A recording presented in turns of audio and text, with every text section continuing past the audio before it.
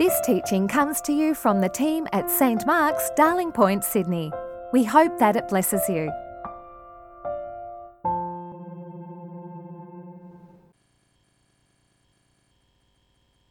The first reading comes from Psalm 86.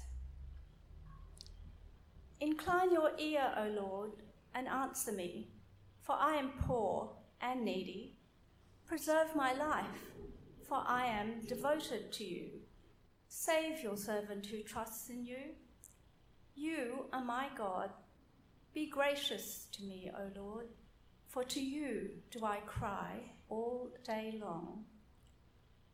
Gladden the soul of your servant, for to you, O Lord, I lift up my soul. For you, O Lord, are good and forgiving, abounding in steadfast love to all who call on you. Give ear, O Lord, to my prayer. Listen to my cry of supplication. In the day of my trouble, I call on you, for you will answer me. There is none like you among the gods, O Lord, nor are there any works like yours. All the nations you have made shall come and bow down before you, O Lord, and shall glorify your name. For you are great and do wondrous things. You alone are God. Teach me your way, O Lord, that I may walk in your truth. Give me an undivided heart to revere your name. I give thanks to you, O Lord my God, with my whole heart, and I will glorify your name forever. For great is your steadfast love towards me. You have delivered my soul from the depths of Sheol. O God, the insolent rise up against me. A band of ruffians seeks my life, and they do not set you before them. But you, O Lord, are a God, merciful and gracious, slow to anger and abounding in steadfast love and faithfulness. Turn to me and be gracious to me. Give me your strength to your servant. Save the child of your serving girl. Show me a sign of favour, so that those who hate me may see it and be put to shame. Because you, Lord, have helped me and comforted me. This is the word of the Lord.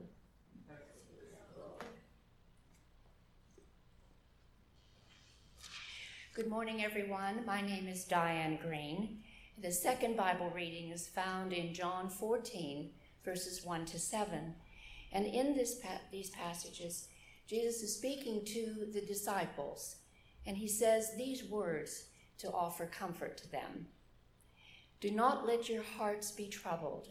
Believe in God, believe also in me. In my Father's house there are many dwellings. If it were not so, would I have told you that I go to prepare a place for you? And if I go and prepare a place for you, I will come again and will take you to myself, so that where I am, there you may be also. And you know the way to the place where I'm going. Thomas said to him, Lord, we do not know where you're going. How can we know the way? Jesus said to him, I am the way and the truth and the life. No one comes to the Father except through me.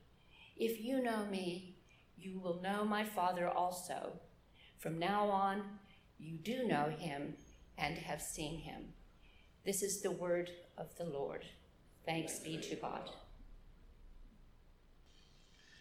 Let's pray. Give us grace, O Lord, not only to hear your word with our ears, but also to receive it into our hearts and to show it forth in our lives, for the glory of your great name. Amen. Please do be seated. We'll be looking, we had the first 7 verses of John chapter 14 read, but we looked at the first 4 verses of that last week. We'll be looking in particular at the last 3, verses 5 to 7. this morning. And we find in the middle of that, in verse 6, that Jesus says these words. He says, I am the way, the truth, and the life. No one comes to the Father except through me.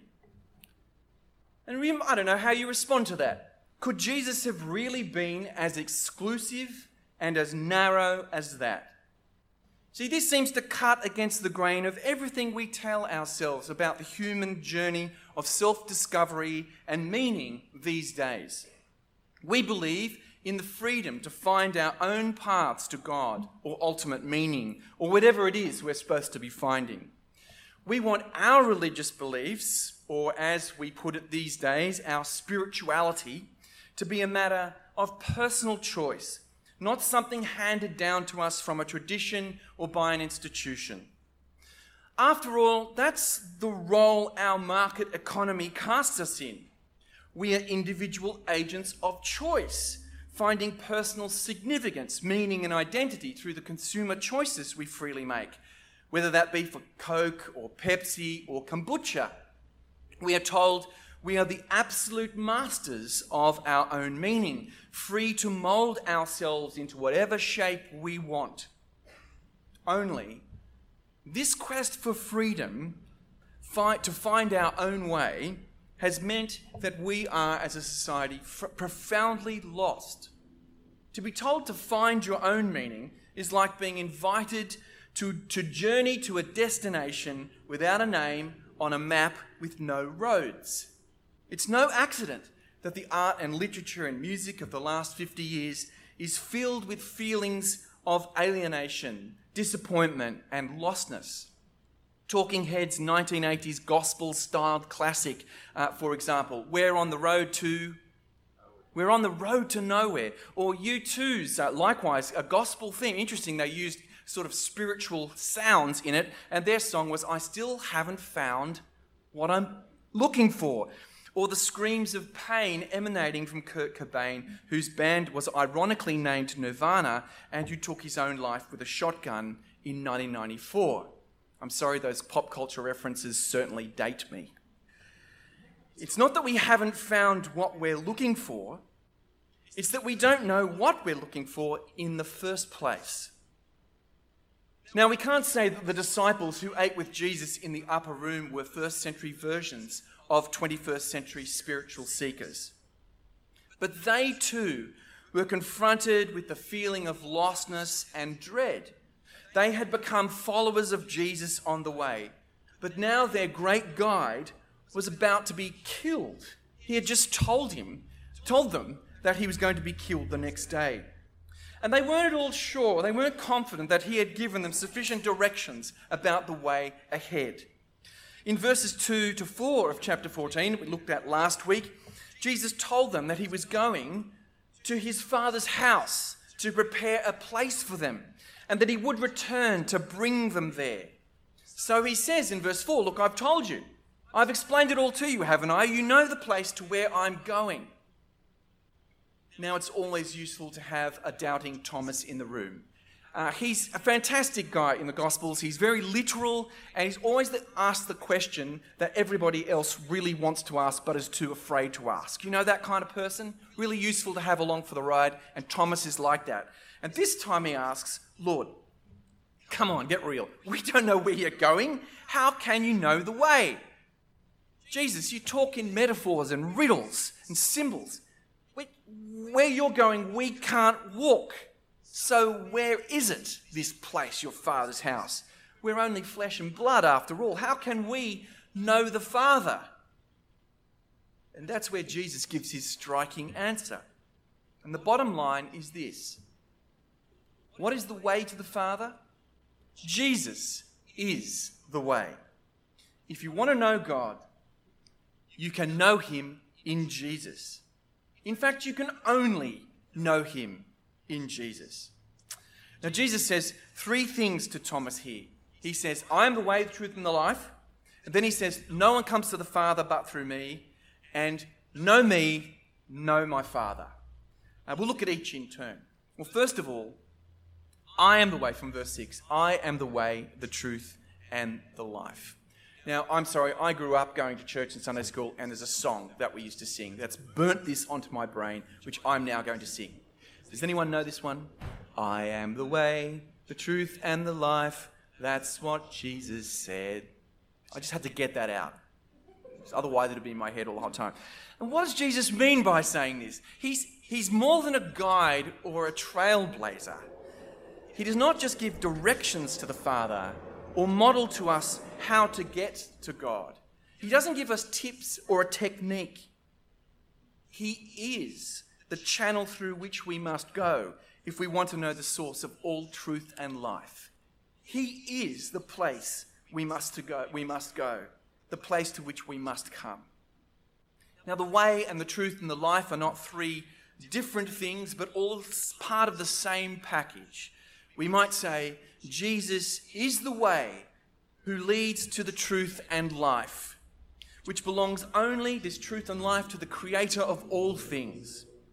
There in Jesus, we find the exclusive portal to the source of all power and wisdom. He is the way to God because he is the truth of God and the life of God in the flesh. In John's Gospel, we also hear Jesus described as the Word of God and the true light that gives light to everyone. Jesus will also speak of himself as the gate and as the vine. He is not simply a teacher about the way, he is the truth of God and the life of God in the flesh. The Father is present in him. The great medieval writer Thomas à Kempis, in his best-selling classic, The Imitation of Christ, put it this way, and actually this was picked up in that Daggy song we used to sing. He said, Jesus says, without the way there is no going, without the truth there is no knowing, without the life there is no living. Jesus says, I am the way which you must follow, the truth that you must believe, and the life for which you must hope. So Jesus says, I am the way, the truth, and the life. And then he says, no one comes to the Father except through me. And when you think about it, this statement just unpacks the first. He is the way, and there is no other way. The Father's truth and life are not found anywhere else. No other path leads you to the Father, only this one. Now, there's no getting around what Jesus is saying here. There is only one path to the Father. There is no other way. We cannot pursue another path and hope to find the truth and the life unless we come to Jesus. And other religions don't lead us there either. There is only one way, and that is Jesus. But you may say, aren't all religions basically forms of belief in the same higher power? Does it really matter what you believe as long as you are sincere in your believing it? Aren't there good people to be found, whatever the beliefs?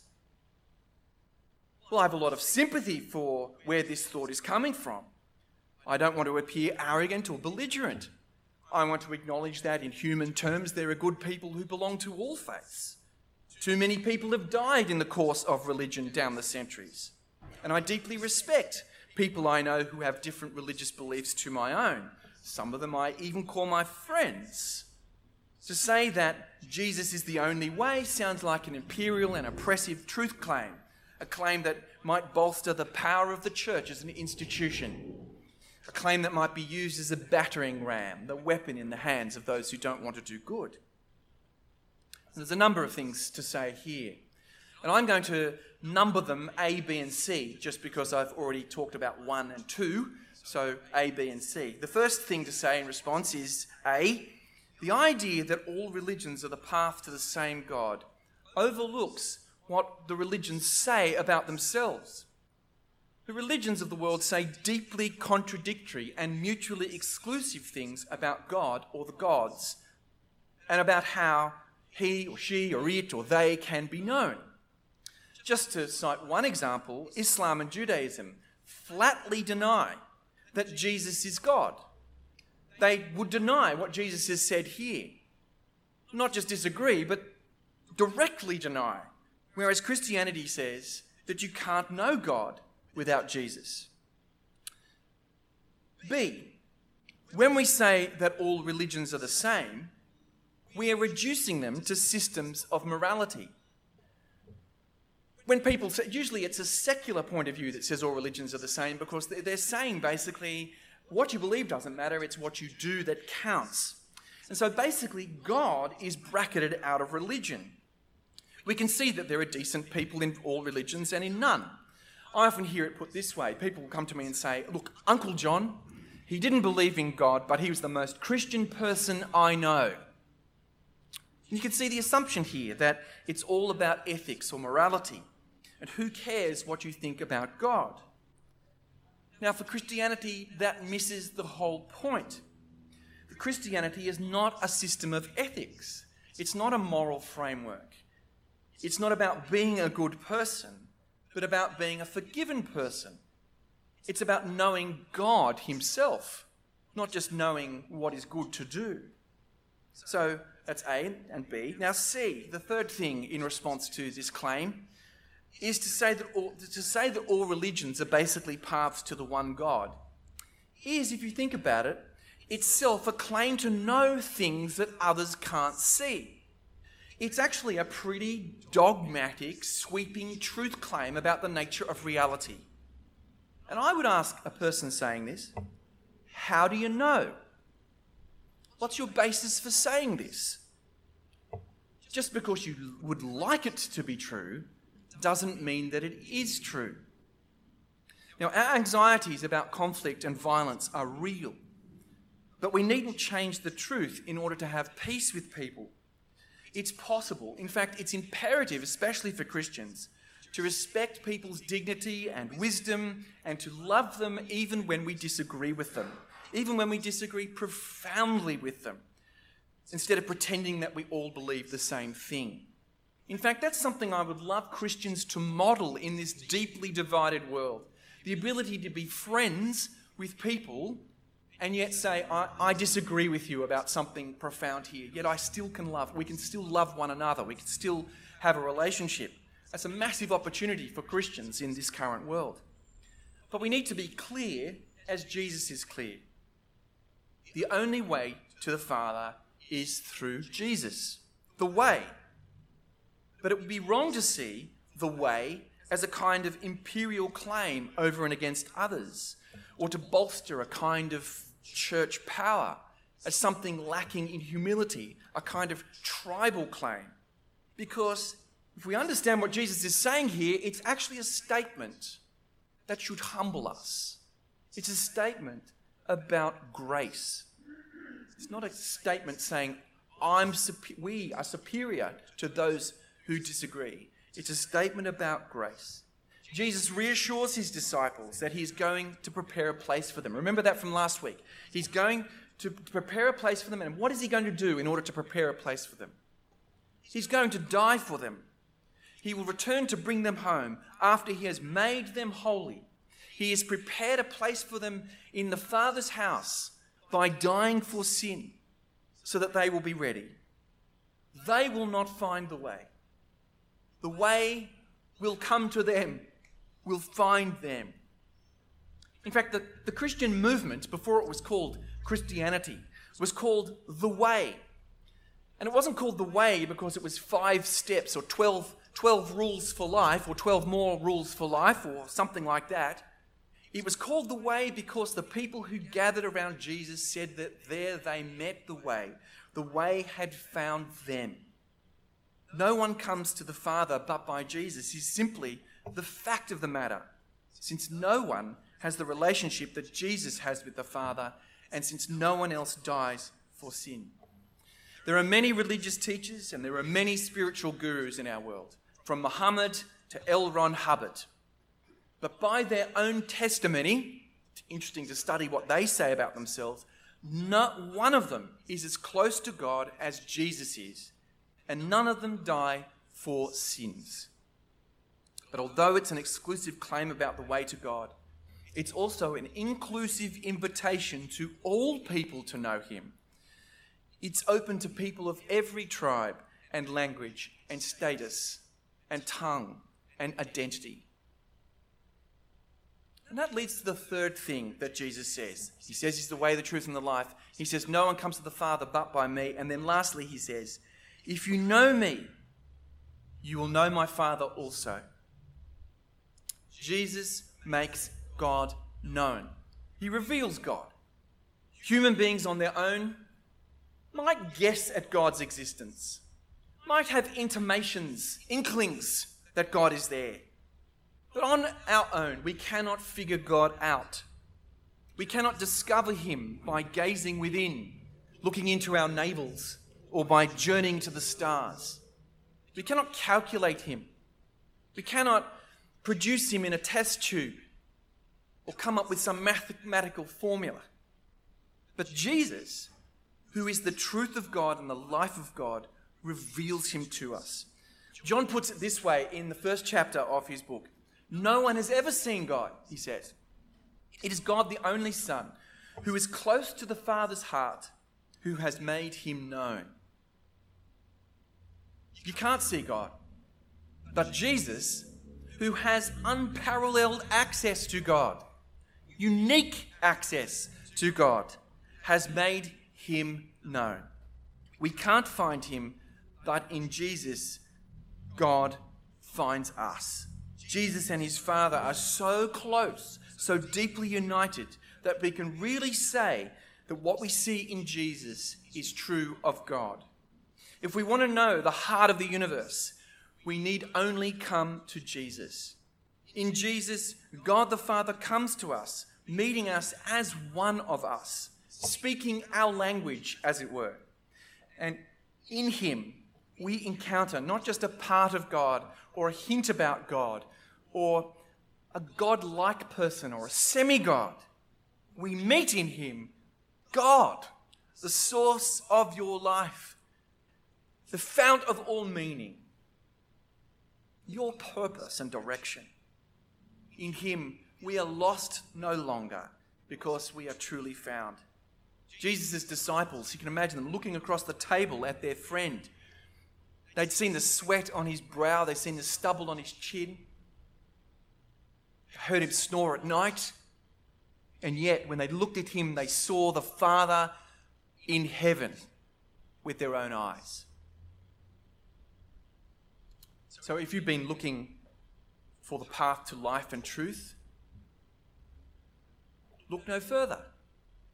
Put down the terrible burden of having to make it on your own, having to come up with your own meaning, find your own path. Trust instead in him and follow him. And in him, not only will your search be over, but you will find more than you were looking for. Wisdom, hope, life. Make him your Lord and Master. And you'll find in him not an oppressively difficult moral code, but free grace and forgiveness. I think it's one of the great mistakes we make in our time is we want a path, but we don't want a Lord. We want a technique or some tips or some rules, some guidance, but we don't want a Lord. In Jesus, we get a Lord, but a Lord whose quality is always to show us mercy. We get in him free grace and forgiveness. Someone who makes us, prepares us for life together with his Father. If you'd like to take that further today, this week, then I'd be delighted to talk to you about this. I'd be delighted to talk to you, perhaps over coffee, or if you'd like to email me in some way, let me know that you'd really like to take this further. You'd like to understand more what I've been talking about. You'd like to perhaps take the step of having Jesus as the way and discovering in him the truth and the life. I'd love to help you start on your journey along this way. I'd love you to know the experience that's captured in the words of the hymn writer who sang, "I looked to Jesus and I found in him my star, my sun. And in that light of life I'll walk till travelling days are done." But for those of us who've already come to Jesus the way, these verses are a reminder that there's no point dabbling with the alternatives. Jesus is the real thing, and there are no substitutes. He's got the blue tick. We grow tired and distracted, and our hearts long for novelty. No mind does. And so we seek other sources of truth and life. We try to make ultimate meaning from our work, from our passions, from our loves, from our causes. What we have in Jesus trumps all of those, surpasses all of those, is more authentic and solid than all of those. He is the real thing. So our quest should be to know him more deeply, to know him more intimately, not to know more things, but to know this one true thing really well. We need to sit with his disciples at his feet and listen to his words, to ingest his words. Let them become part of us. We need to remember what he has done, as we do each week here, but especially when we have the Lord's Supper. We need to look for his return, as he promised, to return and bring us home to the Father. If he is our way, then in him we know truth itself. If he is our way, then in him we have life itself. Amen.